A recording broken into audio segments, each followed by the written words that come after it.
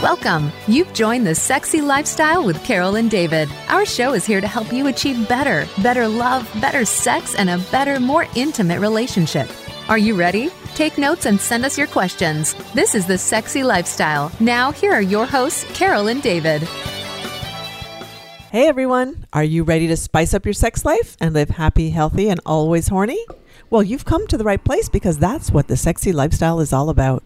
You know, David and I are passionate about making your sex life the best it can be. We sure are. And you know, we love talking and learning about everything related to sex and sexuality, sexual health, and of course, sexual pleasure.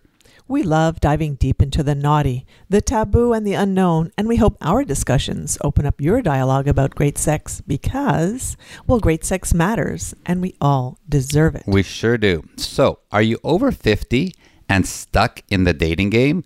Going in circles with a never-ending source of disappointment? Perhaps you've already given up hope on finding your next life partner. On today's show, we're going to get a whole new perspective on the dating challenge for people over 50. From an open-minded and spiritual platform, our guest embarked on a dating journey of self-discovery and self-love that uncovered her very own Mr. Right.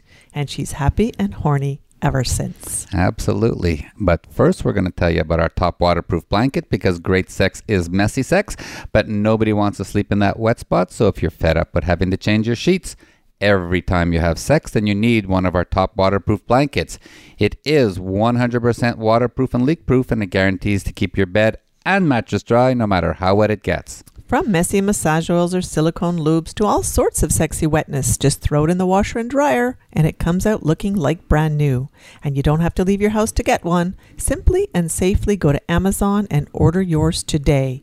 Search Top Waterproof Blanket. That's T-O-P, waterproof blanket. Great sex starts now. Sure does, and so does today's show. This is The Sexy Lifestyle. We are Carolyn David, and we are so excited to welcome back today's special guest. Sex-positive feminist social science researcher Carolyn Arnold authored the book 50 First Dates After 50, and we're going to hear all about it. We are. So, Carolyn Arnold, thank you so much. Welcome back to The Sexy Lifestyle and taking time out of your busy day to be here today.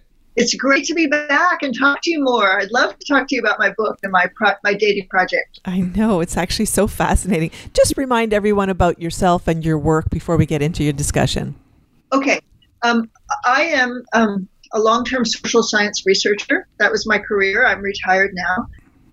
And I also was a relationship workshop assistant for 10 years before I started this dating project.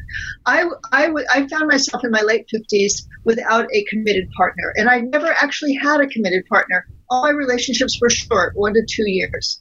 And I was breaking up with someone I'd been with for 7 years, which was better than usual, but he had never committed to me, and he was going off to Bali and to be a Buddhist beach boy there, and I didn't want to go to Bali. So I thought, how can I find a committed partner? And luckily, at that point, I had 10 years of relationship workshops on love, intimacy, and sexuality under my belt, so to speak. And which gave me a lot of skills about relating to people that I was hopeful that would help me in relationships. And I also just had a successful relationship, just wasn't committed. So I thought, how can I make this dating more of a research project is what I thought. I mean, I want a way to find, I need to shake up my idea of what type of man I like. And I need to find, and I want to try out a lot of different men. And so I just came upon the idea of doing 50 first dates. And that goal of 50 came from, the first idea was from that movie, 50 First Dates. Yeah. The woman, she went out with the same man 50 times because she had amnesia. Yes. But the idea for me would be, I'll go out with 50 different men. Yeah. And then also, I'm a statistician, so I realized, well, wow, 50 is actually a significant number for significant results. It's a good sample size for significant results. So putting those together, I had a goal of 50. And then because I'm a researcher, I had a little, I can't say objective, it's not objective, but I just had a little distance view of it. Like, I'm going to try out different types of men. I'm not going to go for it with each man. I'm not looking at them as individuals, but as types, and seeing who I am most comfortable with. I was also looking, well, what type of relationship would I like? How can I balance it? I was an independent feminist my whole life, a lesbian for some of those years. And I wanted what kind of a close relationship would work for me, really? Because I'm pretty independent, but I do want closeness. I also want sex. I was used to being sexual all my life. How am I going to balance being sexual but also being intimate? And those workshops were helping me learn how to be intimate and loving. So I was hopeful. So I set this goal, and I started dating. and as I went through this project, it worked even better than I thought. Huh. It really did, because I had fun while I was dating. I enjoyed it. I was appreciating each man. Everyone I was with, they didn't have to be the one. They could just be men I liked, who I wanted to explore. So I wasn't putting a lot of weight on them. Usually, when we get older, sometimes if we're really looking for the partner, each date who comes along out of the blue, there's so much weight on each one. Like, will he be the one? Will she be the one? And then when it doesn't work out, we can be devastated and get really discouraged from dating. Or we can be so picky about who's going to be the one, and who we have a big list, and we might not even date anyone because no one fits the list even for a first date. Right. And so, yeah. Or since we're older, there's this feeling of scarcity, and that we're afraid that no one better will come along. We might have to settle for someone. I was trying to avoid all that, and because the only way to avoid it is to set it up so that's not affecting your psyche. Right. And for me, setting it up to have a goal, it gave me this momentum to keep kind of tripping lightly through the dates. I kept going forward. And I did get my heart broken a few times, and I broke a few people's hearts, because I did linger with people, and because the people I thought were okay, pretty good. I wanted to give everybody a chance. But overall, I felt like I was having a wonderful time. And so and in the middle of the dating project, when I was around mid-30s, somewhere in there, I was thinking, I could do this forever. I'm having such a good time. This is my life looks like this. I have friends, I date, I go to workshops, I go hiking, I'm a songwriter, I go to song classes, I have a job, I had a full-time job then. I have a very full life, and I was loving it, and dating was just part of it, and I got into this rhythm, and I was feeling really happy. And so I realized, I think I might have hit upon something for this dating thing, because I was prepared to go on. If I hadn't found my partner before 50, which I did, I was prepared to keep going. Wow. And which was a good feeling. It was that feeling of being single is actually fine. And I do want to do a shout out to, not everyone wants a partner. You don't have to have a partner to have a whole life. Yes. And I just had never had one. Lots of people have had one for years, and now they're ready to be independent. I was the other way around. I never had one, and I was ready to be one. Now I know you were inspired by the movie 50 First Dates, and then because you're a researcher, you came up with a project that gave you this spark for the idea of the project. But did any of your friends or co-workers think that this was a very big project to undertake? I didn't tell a lot of people at work that I was doing this project, but all of my friends were steeped in relationship, workshop-y skills, and we were all talking about relationships all the time. And so they were actually pretty inspired. They loved my stories. I would come back with stories from these dates that I would tell them. I had a women's group. I had a co-ed group I was in. At the workshops, which I was volunteering with, we had a Saturday night entertainment every weekend. And you could do whatever you wanted. So I would always read or tell a story from my dating. So I had a lot of people cheering me on, actually. Oh, cool. So it was... Carolyn, I get this dating that you did. You wanted to date 50 guys. It's very exciting. I mean, one of the reasons why we swing is for the excitement of meeting new people and having sex with new people. Mm-hmm. But why write a book? You could have gone on in your life and just dated people and had a great time. Writing a book takes a lot of time and effort. Why did you decide to put it on paper? Good point. 10 years later, I did not even think of writing the book until I got near the end and found my partner. And as I did, my friends started saying, these are great stories. You should write them down. Beware when your friends tell you that. Well, so I said, okay, well, what harm does it take? I'll take a memoir class. I took a class. And I was hooked. Because I found it was fun to write them down. It was very satisfying. And then I developed, and I think I had in the beginning this motivation. I had so much fun dating, and around me, even in my circles of people who were single and who are steeped in all the same skills I had, people weren't always having fun dating. And I certainly knew women from work who had given up on dating, right, in the 50s and 60s. And I felt like I had such a great time. I want to inspire other people and give them a view that it can be fun and how to do that. So I wanted to inspire people and also to give them hope, because I think we all need hope that you can find your partner. Yeah. Because the statistics can be very discouraging. But even as a statistician, my goal, my saying is, you only need one. The statistics don't apply to each person. You only need one, and you can just go out and find them. And I did. And so I just wanted to offer that as a hope and inspiration. Nice. And I have remained, that motivation kept me going for 10 years of writing this book. Wow. I never felt like I didn't want to do it, because I felt like I owed it to people to get this story out there. So, and it did take 10 years, because I was writing, I'm a social science researcher writing reports. I had to learn how to write dialogue, how to write descriptive stuff. I had to describe things I didn't really even know to describe. All right, so Carolyn, it's cool now you told us about these dates, but for all those over 50 single people out there who are like, where do I meet these people? She met 50 people to date. I can't even find one.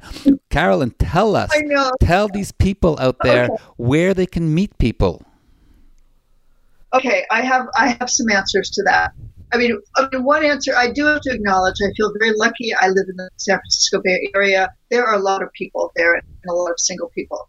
And so I was choosing from that group. But I think some of my techniques would work elsewhere. I only had, of course, there's the online dating apps. Only 8 of my dates came from online. And I was very, very picky about my online ads. I screened people heavily. I only got with people that I thought would match me a lot. So they weren't a big source. I did the usual things, which is do the things you love. Like, I love hiking and I love going to spiritual retreats. And I met men there. The Sierra Club had a singles group, so I was going to the Sierra Singles. The Spiritual Retreat Center had a singles Sangha night, so I would go there.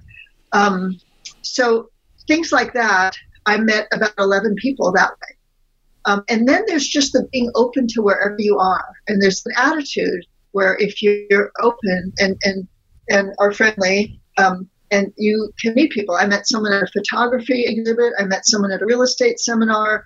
Several of my friends set me up with blind dates. I was just open to whoever was coming along. If I hadn't met my partner, my plumber had a blind date line for me. So it was just that being open. So that accounts for half my dates. But guess where the other half were? The other half were from all of those relationship workshops I had attended. Right. And when you think about it, what better source as women, for men, if you want to be in a relationship with a man and you want to have a deep, loving, intimate relationship, what better place to find them than men who have come to a workshop to learn about love and intimacy?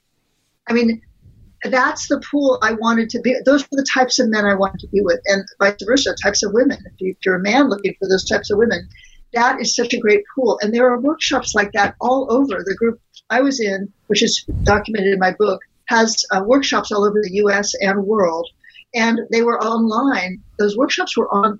They used to be just here in places, but they were online during the pandemic, and they're going to continue to be online. And I know that those workshops are all over the place, all different types. So I just really recommend, because that's another part of taking care of yourself. Yeah. Being around people. This dating thing is a long-term project. You have to build in support for yourself to feel good about yourself. And what better way to feel good about yourself than to go into an organization that's teaching about loving other people? I mean, Some people find support from their sports, their athletics, or their religious or their political groups, and that's good if you can get the support. But if you're not getting emotional support, I know I needed more love and reflection of my goodness in order to keep dating. Yeah, and you were talking about self-love, which is what you're calling this, an act of self-love, which I agree 100%, because you're taking care of yourself, self-care, self-love. Mm-hmm. But also, if you're not doing that, then you're going to get that negative aura into your dating process, and that could also add a reason why you're not happy dating, is because you're putting yourself down rather than building yourself up. Oh, yeah. Yeah, unfortunately, exactly. That's exactly true because unfortunately, it's an inside job. What we have to counteract those negative messages, which we all got growing up. Yeah. And the way to counteract it is you can sit in your house and just do affirmations, but I don't think that's enough. I think you need it reflected back from loving people in your community. Yeah. And one thing I want to add is, we are regularly going out meeting couples for the swinging side. And when we meet couples for swinging, it's about sex. It's not about falling in love or having a partner. But one of the things that we learned very, very early on in our swinging lifestyle about 15 years ago is that a lot of the couples that we meet, we want to stay friends with them. And when you have your conversations, don't try and be somebody that you're not. Just be yourself, be open, be funny. And if that person likes who you are, you have a chance of moving forward. If you're trying to be someone that you're not, they're going to see it right away. It'll eventually show up. Right. And the relationship would probably stay on the surface, which would not be very satisfying, in terms of emotionally, if you're trying to connect. Yeah. So, that's a good. Yeah, absolutely. That's important to connect with them. Yeah, let's just hang on for a second and remind everyone that this is The Sexy Lifestyle. We are Carolyn David, and we're talking with Carolyn Lee Arnold, author of 50 First Dates After 50. Now let's talk about topless travel and the amazing trip that we have planned for next year. Absolutely. Topless travel is the best. And if you're looking for the sexiest and most erotic vacation ever, then you simply must book with Topless Travel. From Hito 2 in Jamaica and Desire in Cancun to all the Bliss Cruise experiences, Topless Travel needs to be your number one choice. Their trips and their events are all about the people, of course, and their sexy fun experiences. So let's just shout out to all the sexy host couples, including Chelsea and Mark, who are there to ensure that you have one hell of a sexy vacation. Absolutely. And you're going to find us on many of Topless Travel's trips. But listen up, the one we're really looking forward to is their Sexy Silver Full Takeover at Desire Pearl, October 16th to 23rd, 2022. We're going to be there broadcasting live. Rooms are selling out quickly, so book now. And just come and join us for a week. You're going to have a blast, and we'd love to meet you. Yeah, and for any more information about this trip or any other Topless Travel event, you can go to our website, thesexylifestyle.com, and click on the Topless Travel events link to book the sexiest and most erotic vacation ever. Absolutely. Alrighty, we're back with the show. This is The Sexy Lifestyle. We're Carolyn David, and we're chatting with author and educator Carolyn Lee Arnold. And now let's get into talking about her book, 50 First Dates After 50. Yeah, so, Carolyn, when it came to writing your book, what was it like opening up to the world and knowing that they're going to know all of your sexy details and all the things that happened to you personally? What'd that feel like? Well, what I found is there's a big difference between writing a book and publishing your book. And when you're writing your book, all of the memoir teachers and creative nonfiction teachers say, just write your story, get it down. Don't worry about who's going to see it, especially your parents or your relatives. You just have to get your truth out there, and there's plenty of time to edit it. And so that's what I did. I wrote down what my story was and what my life was like, and I wanted to actually represent it. And so I did that in the first 2 years of writing the book. I got all the dates written down. But they were rough. I wasn't a very good writer yet. I needed a lot more classes and I needed a lot more editing. As I went on, I saw that I was, I knew writing about the sex was easy because that was just part of my life. I was sexual. This was part of my story. I was looking for a partner who was sexual. So it was natural that I would be sexual on my dates. That would include part of it. But I could see that some of it was maybe a little too much for people. I was getting feedback in writing classes, what was too explicit or too maybe not necessary and things. So I had to decide what needed to be there, what was important for the story. But I ended up wanting to keep the sexuality in there for certain reasons. What was really hard to see was that so I didn't feel vulnerable. It was very long stages of this. I didn't exactly feel vulnerable. It was more, well, what would people want to read? It's more like that. What would help tell my story the best? It was a little objective. It did not hit me until really the book started coming out this summer. I mean, it came out in November, but people were reading the pre-drafts, the the advanced copies. And I realized how sexual my book is. I mean, I don't know. I just realized it's pretty sexual. It's also very new agey because of all those personal growth workshops. And I don't know if we've mentioned the spiritual ceremonies part. That's part of my life. And so I realized I'm writing about a certain milieu. And how do I feel about that? And at first I was a little scared, and it felt very vulnerable to kind of put this out, especially if I thought of people like my work friends, who luckily I'm retired from, or my parents, who luckily or sadly are not with us anymore. So I had to reach in to say, why am I publishing this book? It's not just the hope and inspiration anymore. And what I realized is I went back to my early sexual days in Berkeley as a feminist, as a young feminist, doing basically sex education for ourselves, and in my college also.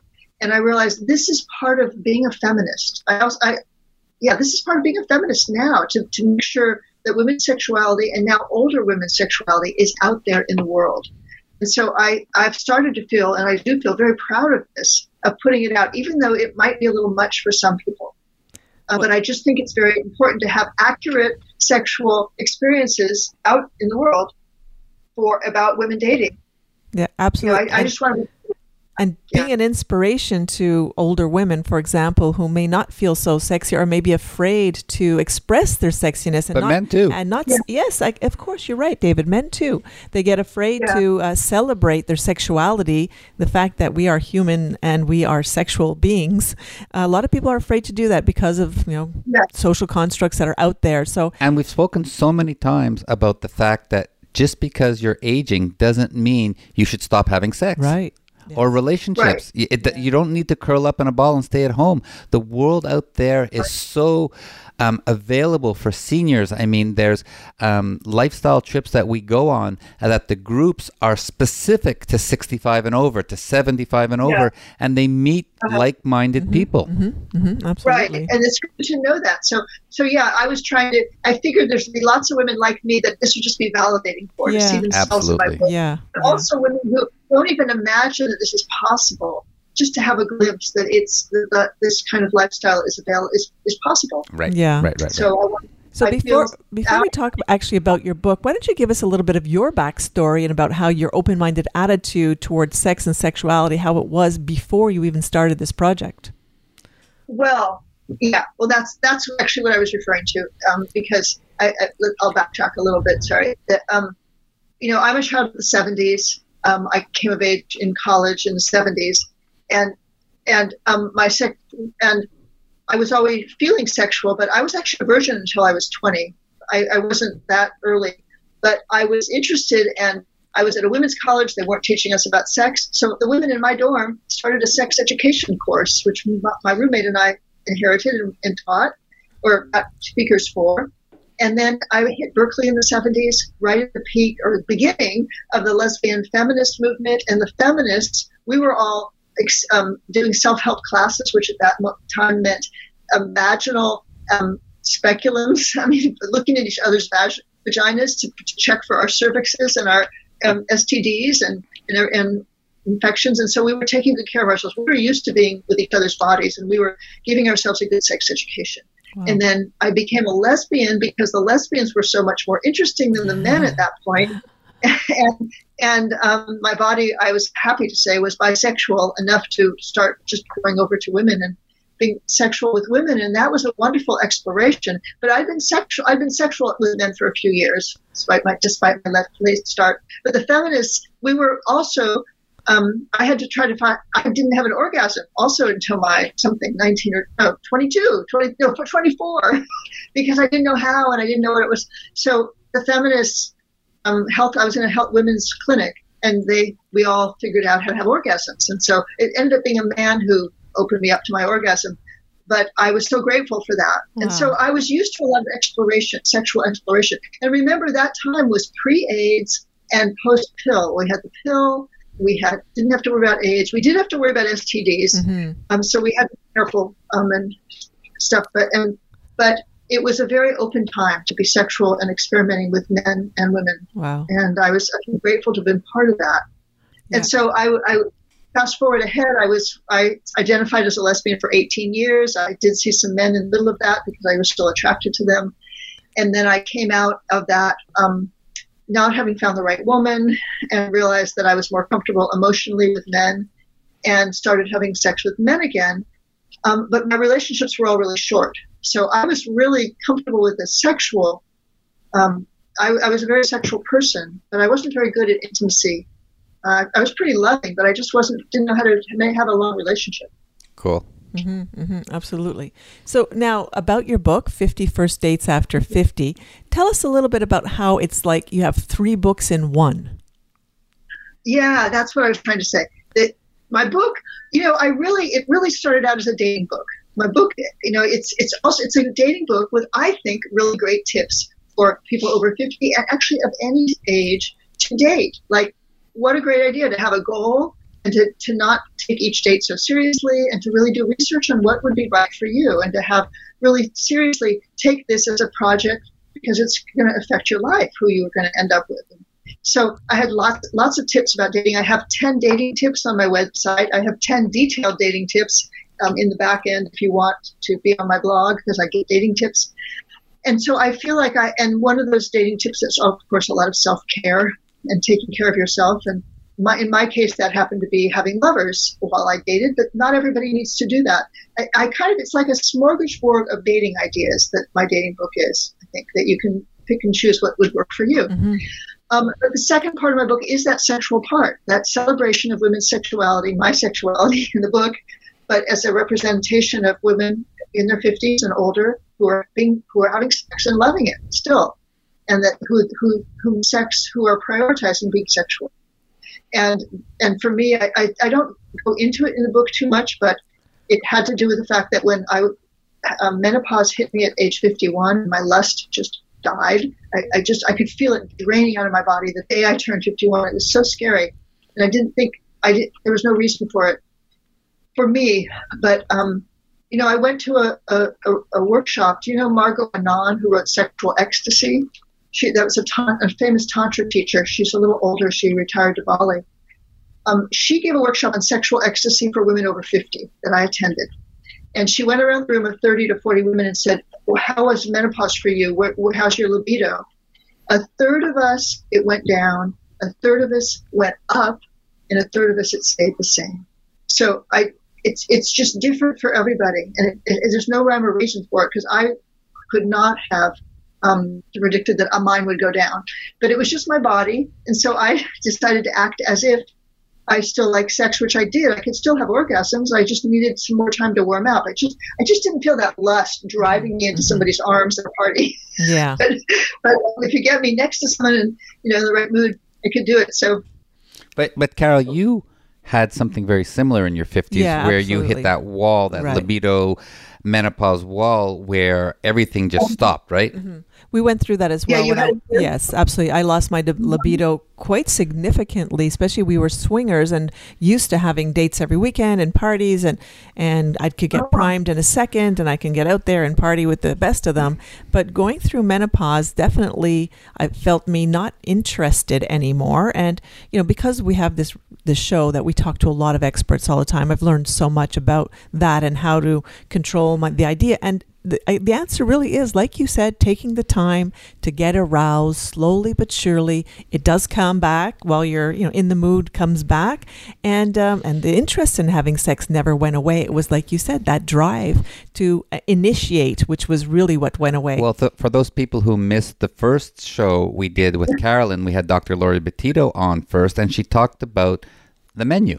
Well, she talked about basically that you might not feel hungry for sex, but maybe if you go into the restaurant, if your husband invites you, let's go out to eat, you don't feel hungry. But, if he says, well, I'll go with you if you want to eat. And when you get to the restaurant and he orders his steak and you think, that looks really good. Maybe I'll have a little bite and that tastes delicious. I think I'm going to have my own steak. And so sometimes we just need to go to the restaurant, which is like what you said. We're pretending like there was nothing different, and hoping that the steak would arouse your desire for hunger the same way it would arouse your sexual appetite as well. Mm-hmm. So that was very cool advice. It was great advice, and we've heard it a lot. But I also did go on I did go on bioidentical hormone replacement, which really helped a lot. And I have a much easier time now, but it's not the same as when I was in my 40s or younger. Not the same, but exactly. it still works better. Yes, and that's what I was saying earlier about sex having to be a little slower and longer, because it does take time for Carol to get going and just get to get the in the juices mood. flowing. Yeah, exactly. And we use a lot of lube because it helps things flow. And sometimes it's for a massage, and sometimes it's for a pussy massage. But it definitely, guys, if you're out there, it's nothing personal against you. It's just the physiology, it's human nature of the body. And you have to, like Carolyn was saying earlier, you have to listen to her. She has to listen to her body. Well, as guys, we have to listen to our partner's bodies and ask questions and move along with it. And it's not something that we're doing wrong. It's something that we need to change and adapt as we get older. Exactly. And I think lube is everybody's friend. I've been using lube since I was 35. I mean, I just always needed it.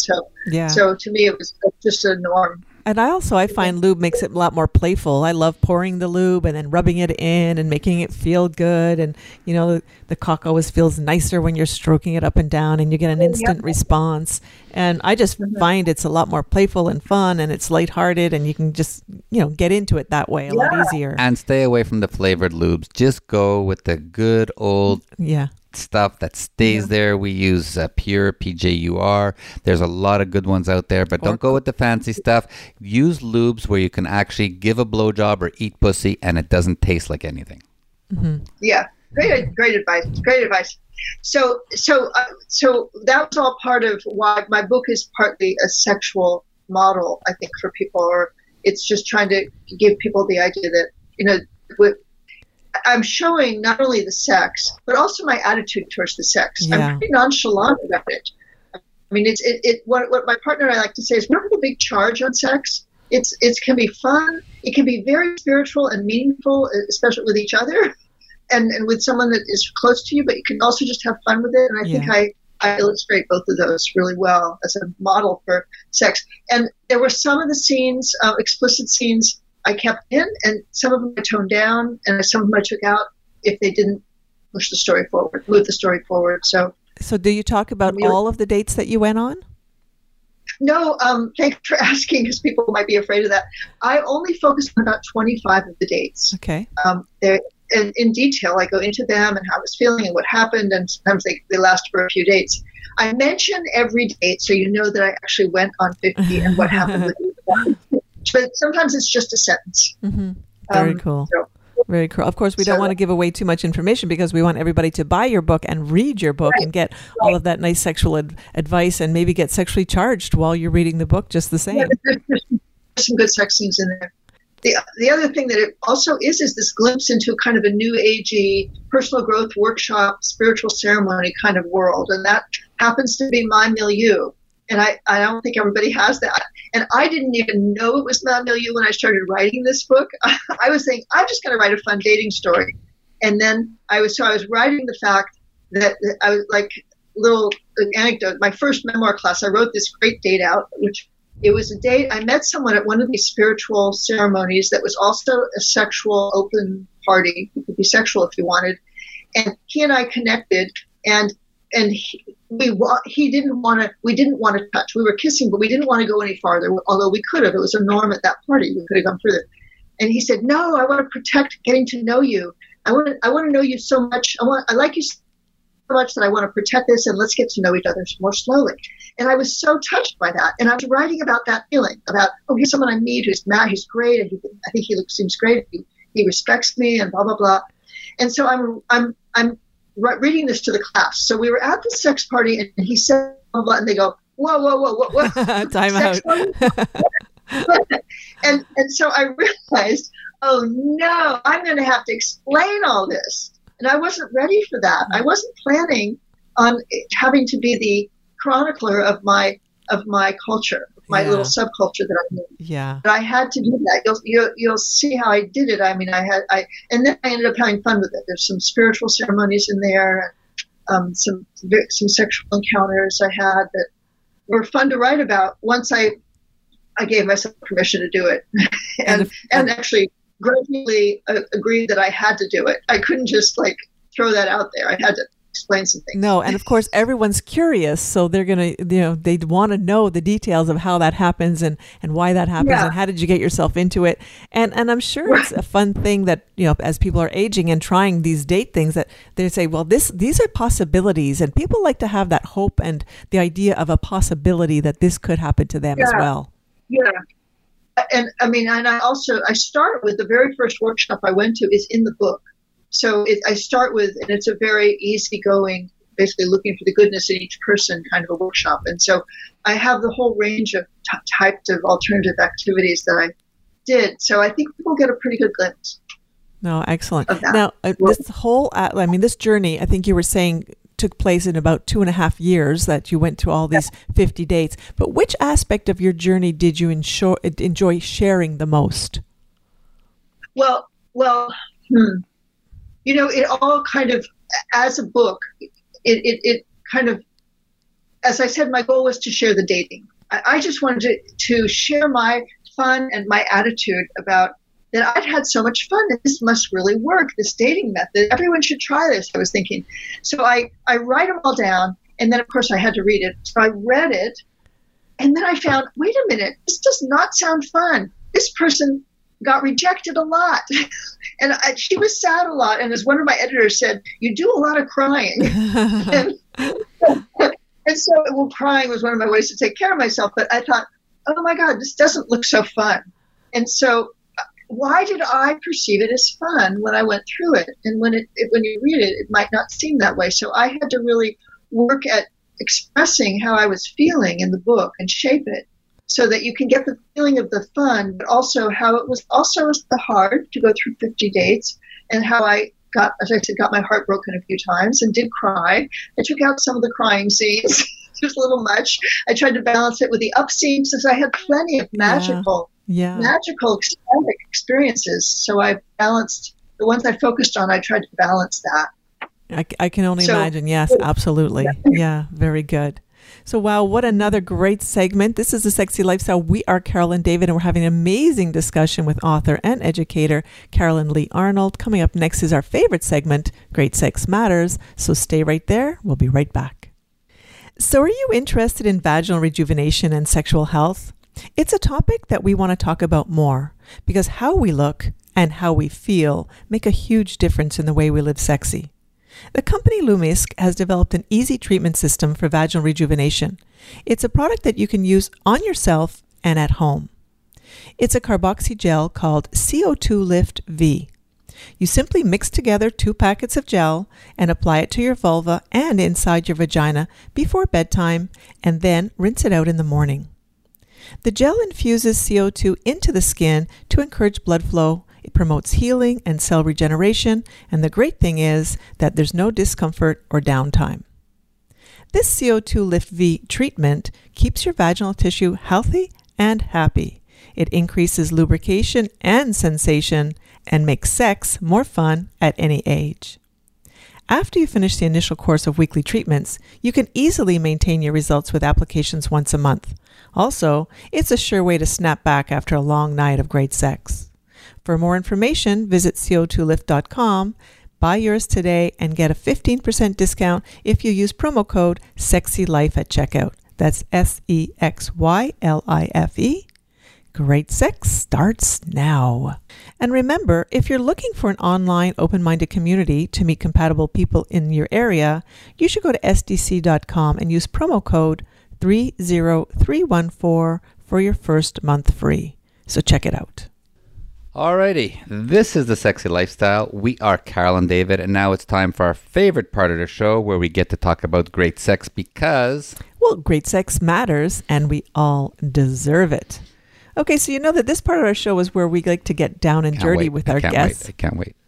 And as we know already, Carolyn Lee Arnold has been open talking about her sexual experiences that she wrote about. But we haven't heard any details yet. I know. You want a few details. I love the details. Absolutely. Now, we heard a lot about your growing up and your Berkeley time and being a lesbian, but tell us a little bit about how you grew up in your family. Was it an open-minded family that you had? growing up? No, it was not. My parents were New Englanders, conservative New Englanders, living in California, and they were trying everything they could do to keep me away from the drugs and sex in California high schools, to the extent that they sent me back east to a boarding school to get away from that. And my mother took away one of the first book I tried to read about sex, called Boys and Girls Together. I think it was a novel. She took it away from me and kind of shamed me. So they were pretty uptight, and they didn't know what to do. And I was the oldest, and they didn't know how to raise a new teenager, teenager in that era, and how to be positive about sex. So, no, all of my education about sex was self-taught. And luckily, I was at a girls' boarding school and then a women's college, so we had a lot of time to talk about these things, and we kind of trained each other, I think. But I think I had a natural curiosity about this. I think I did. I mean, I went to a nude beach the first time during college. I made myself go to a nude beach by myself because I wanted that experience. So now, I think I just had that. I was lusty. I was thinking I was a little lusty. And what did your parents think when you announced that you were a lesbian? Oh, that was it. That they first, my father had the best great reaction. He said, "Wow, you are really at the cutting edge. Wow. You really got where it was. You really got what it was culturally." But then they both retreated into some religious backlash against it. Now it was wrong, and not right, not Christian. So they were uncomfortable with it, but they were also very gracious. I never brought any lovers home. Once I had a friend from college that I just brought her home. She stopped by on the way home from Thanksgiving. She came in, and they assumed we were lovers, and they gave her the tour of the house, the Carolyn tour of the house. They showed her all my paintings. They showed her all they were so sweet to her. I just was so touched. I think they were trying to make her feel comfortable, me feel comfortable. So they did some progress. They were trying. Nice. They really were trying. I tried to talk to them, and they were not hostile. They just weren't comfortable with it, and I knew it.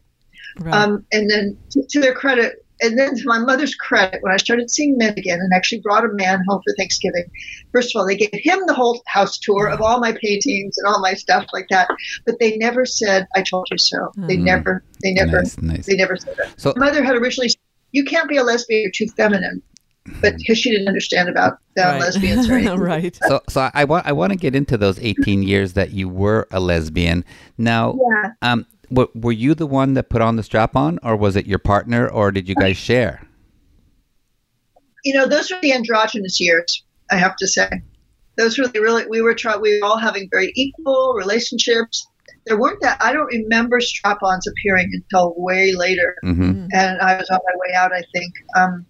We were all just being equally touching each other. Maybe that's why the relationships didn't work, because there wasn't a lot of energy. Yeah. We were all a little too much the same. At least I was very feminine, but I was putting on a very androgynous air. So I attracted women who were more feminine, who I wasn't attracted to as much. That gave me a charge. I needed someone more masculine, more butch.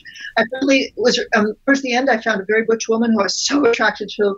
We had such great sex, but she was trying to control me otherwise. She wanted me to be her wife. She wanted me to shop at her house, for her house, instead of with my communal house, which that was my center. And so it wasn't working. Somehow the energy wasn't working. But sex there. So sexually speaking, what makes great sex between lesbians?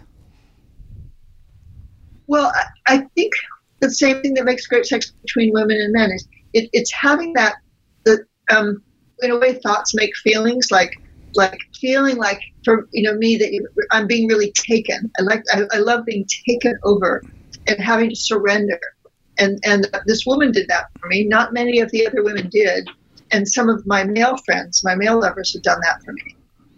And so that feeling of just being, I go in and out of phases with this, but I've been more submissive at times than others. Now I'm more back to being a little bit more equal, but so I kind of like that. And as you were going through your sexual journey, did you self-pleasure? Did you masturbate? Was that part of your sexual experiences? Oh, yeah.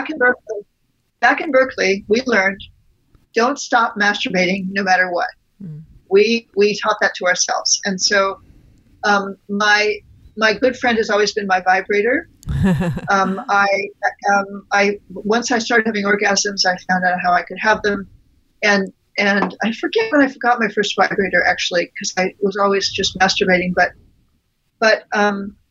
I ended up just really relying on a vibrator, and still do, really. Mm-hmm. And I knew at the time, if I'm going to rely on a vibrator, I might lose that ability to do it without a vibrator, but it's okay because I really like the vibrators. Exactly. Right. Now, when you came out of your 18 years as a lesbian and you decided, okay, I want cock again, how did it feel that first time you put a hard, warm cock into your pussy?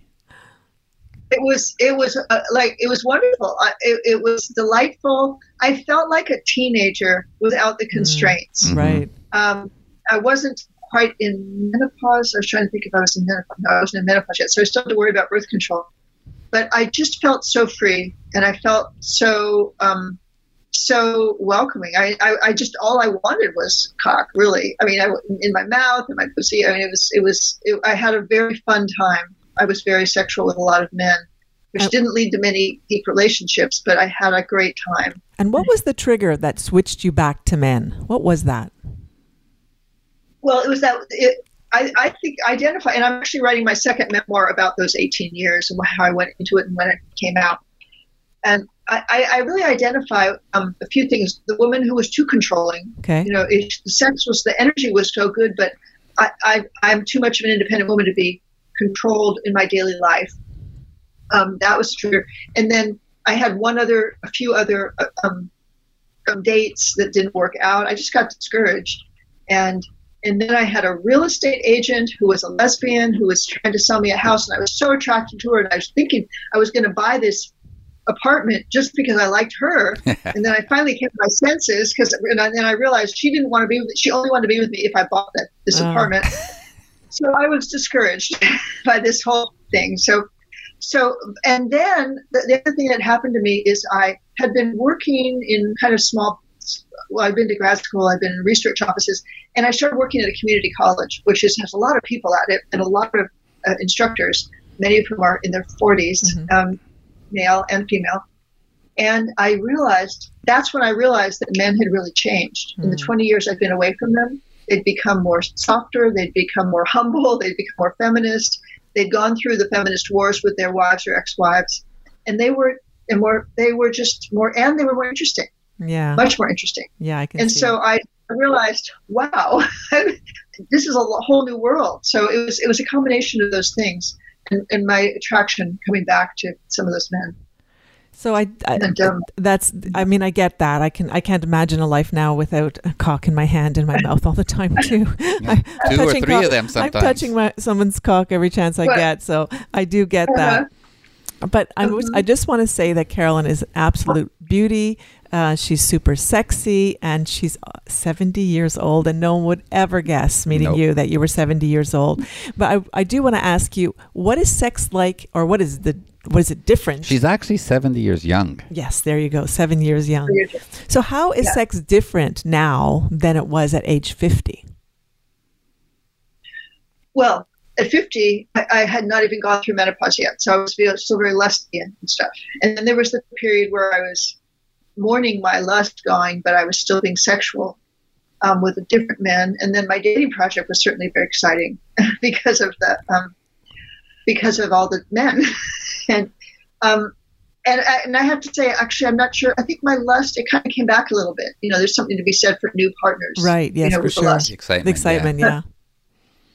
But what it is right now is just really comfortable. I mean, comfortable, not just laissez-faire comfortable, but comfortable is I feel like I can be with my partner.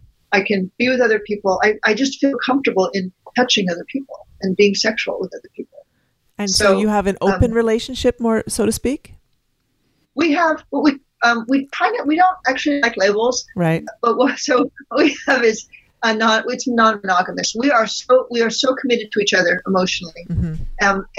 And physically and everything. But what we like to say is we have candlelight dinners with each other and we snack on sex with our friends. Oh, there you go. Yeah. Love it.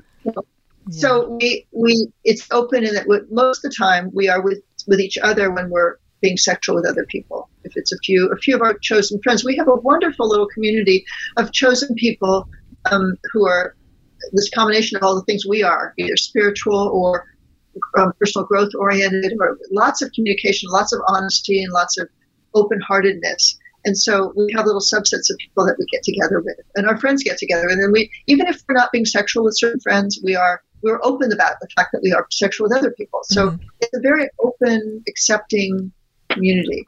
And so it's just this feeling of relaxation.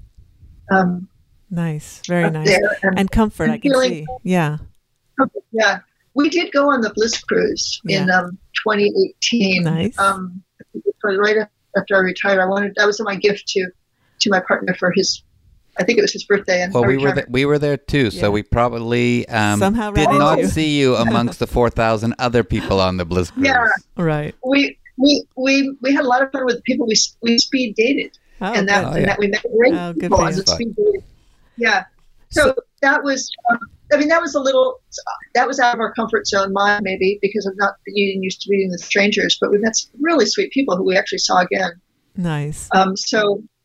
So we do various things. So I did want to ask you that, you went through this journey and your project, and you found out your type, and you ended up finding Mr. Right by dating different types. So when you snack outside of your committed marriage or committed relationship, do you still go for that same type, or do you like to expand and go with different type when you're snacking? Great question.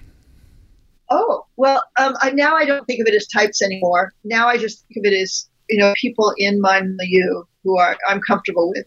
Now the criteria is not as much who's going to be my partner and do they have to meet all this criteria. Are they sexy? Are they safe? Are they intelligent? Are they careful? Now we have so many health concerns. We haven't been with anyone for 2 years right now. Yeah. So we have safe COVID discussions now. We have safe sex discussions now to do. And so it's more a feeling of wanting to be with people who respect themselves as much as we respect ourselves. That makes a lot of sense. That makes a lot of sense. So the types of people. What would you say would be your most memorable sexual experience that you had during your dating journey? Well, I have 4 in the book, and I debated whether to tell you any because I wanted everyone to be surprised. But I think I am going to tell you one about this one because it's pretty memorable and it's a great one.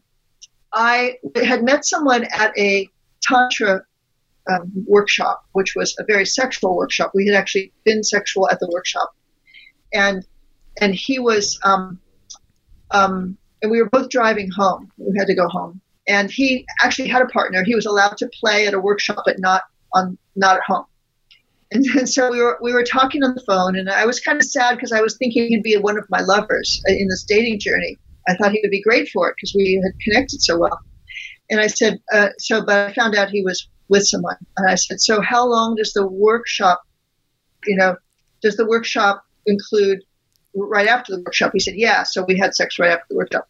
And then I said, so we were driving home talking on our cell phones. I said, does the workshop extend here? He said, yes. Yes. He's making up the rules. Yeah. We were driving through the vineyards of Napa, and it was dark there. There were no lights. And so I pulled over at a vineyard, at the side of a vineyard. And it was a road, but it was late on a Sunday night. No one else was going by. We both pulled up.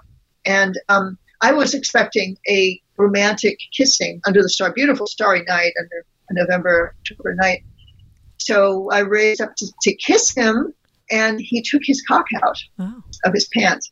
And I said, and at first I was shocked, and then I realized my yoni was moistening. I was interested. Yeah. This was exciting. And so I said, if you have a condom for that, I'll suck it. Nice. And he did, and I did. And it was one of the most exciting things I'd ever done because I had my jeans on. So I was kneeling in front of him. He was standing. I was kneeling with his cock in my mouth, looking up at the stars. And I just felt, and he was kind of almost a stranger, really. But it was so exciting. Yeah. Because he wanted it, I wanted it, and I felt like the stars were kind of blinking in approval. Oh, I just very, felt like very cool. it felt all right at that moment, and and not something you'd expect someone who was at that point, 58. Yeah. And definitely memorable. I get that. Wow. Yeah. Absolutely. So It's in the book. we are coming to the end of our show, sadly. The hour has just flown right by, but we do like to leave our audience with a little bit of advice. Carolyn, what would you say would be the top 2 things that people over 50 will learn from your book? Okay, well, one is if they're looking for a partner, don't give up. Keep looking. It is a numbers game, and you have to just keep looking, and you have to take good care of yourself during the looking. So part of that is keep looking, take good care of yourself, and enjoy the journey. You really focus on enjoying the journey and you're creating the life that you want. And then my other advice is I want them to believe that they can create the type of sexual and emotional relationship that they want. There's a whole infinite variety of types of relationships for people. Like, we don't live together. That works for us. Other people might want some other arrangement. And, we have a little bit of an open relationship. Other people might not want an open relationship. But the point is, you can find someone who matches what you want. And I just hope they use my book as a guide, not to do what I did, but a way to approach dating. Mm-hmm. Approach it like you can find out what you want and find it. Great advice. Very, very Great cool. advice. Well, yeah. Carolyn Lee Arnold, thank you so much for sharing all that great information. If for those of you who missed it, Carolyn was on our show a couple of weeks ago. Go listen to that. We heard a little bit about her and her journey of sex as after 50. Carolyn, why don't you just tell everybody once again how they can find your book and your website? Well, my book is available wherever books are sold, but you can find it if you go to my website, which is carolynleearnold.com. Carolyn with an L-Y-N and L-E-E, Arnold.com. There's a page on where to buy, including Amazon, but also independent bookstores, which we want to support these days because they're the ones supporting diverse books like this and sexually explicit books. And so it's good to support them. And you can also see interviews like this on my website. And you can also see my the links for my Facebook author page and my Instagram page, which both give you up to date on how my book is doing, what I'm doing, and what is happening. Wow. And what things to celebrate about my book. It's starting to get awards, for instance. Yay. Nice. Good. Great. Beautiful. And of course, if you missed any of that information, you just can go to our website, thesexylifestyle.com, where every one of our guests has their own guest page with all of their information. And you can even contact them there if you have any questions about their work. Absolutely. And as we did this week, we're learning more and more from all our expert guests. We hope you do too. If you have any questions at all, you can always send us an email at ask@carolyndavid.com. Alrighty, the end of another great show with another amazing guest, Carolyn Lee Arnold. Thank you so much for being here today. Oh, well, thank you. I'm in bliss here, thinking this was a great show. It's great to talk to you too. Thanks for making this forum available. And you as well. We're talking about these things to be so open, and encouraging people to be sexy. Yeah, for sure. We try our best. We've been there 4 years, and so far so good. And of course, we wouldn't be here if it wasn't for all our listeners out there, and we thank you week in and week out. Join us again next time for another hour of The Sexy Lifestyle, talking about sex, sexuality, sexual health and pleasure, and all the fun ways to spice up your sex life and live happy, healthy, and always horny. Well, that's it for our show today. Carol and I send you lots of love and great sex. Please stay safe. And of course, stay sexy, everyone. Until next time.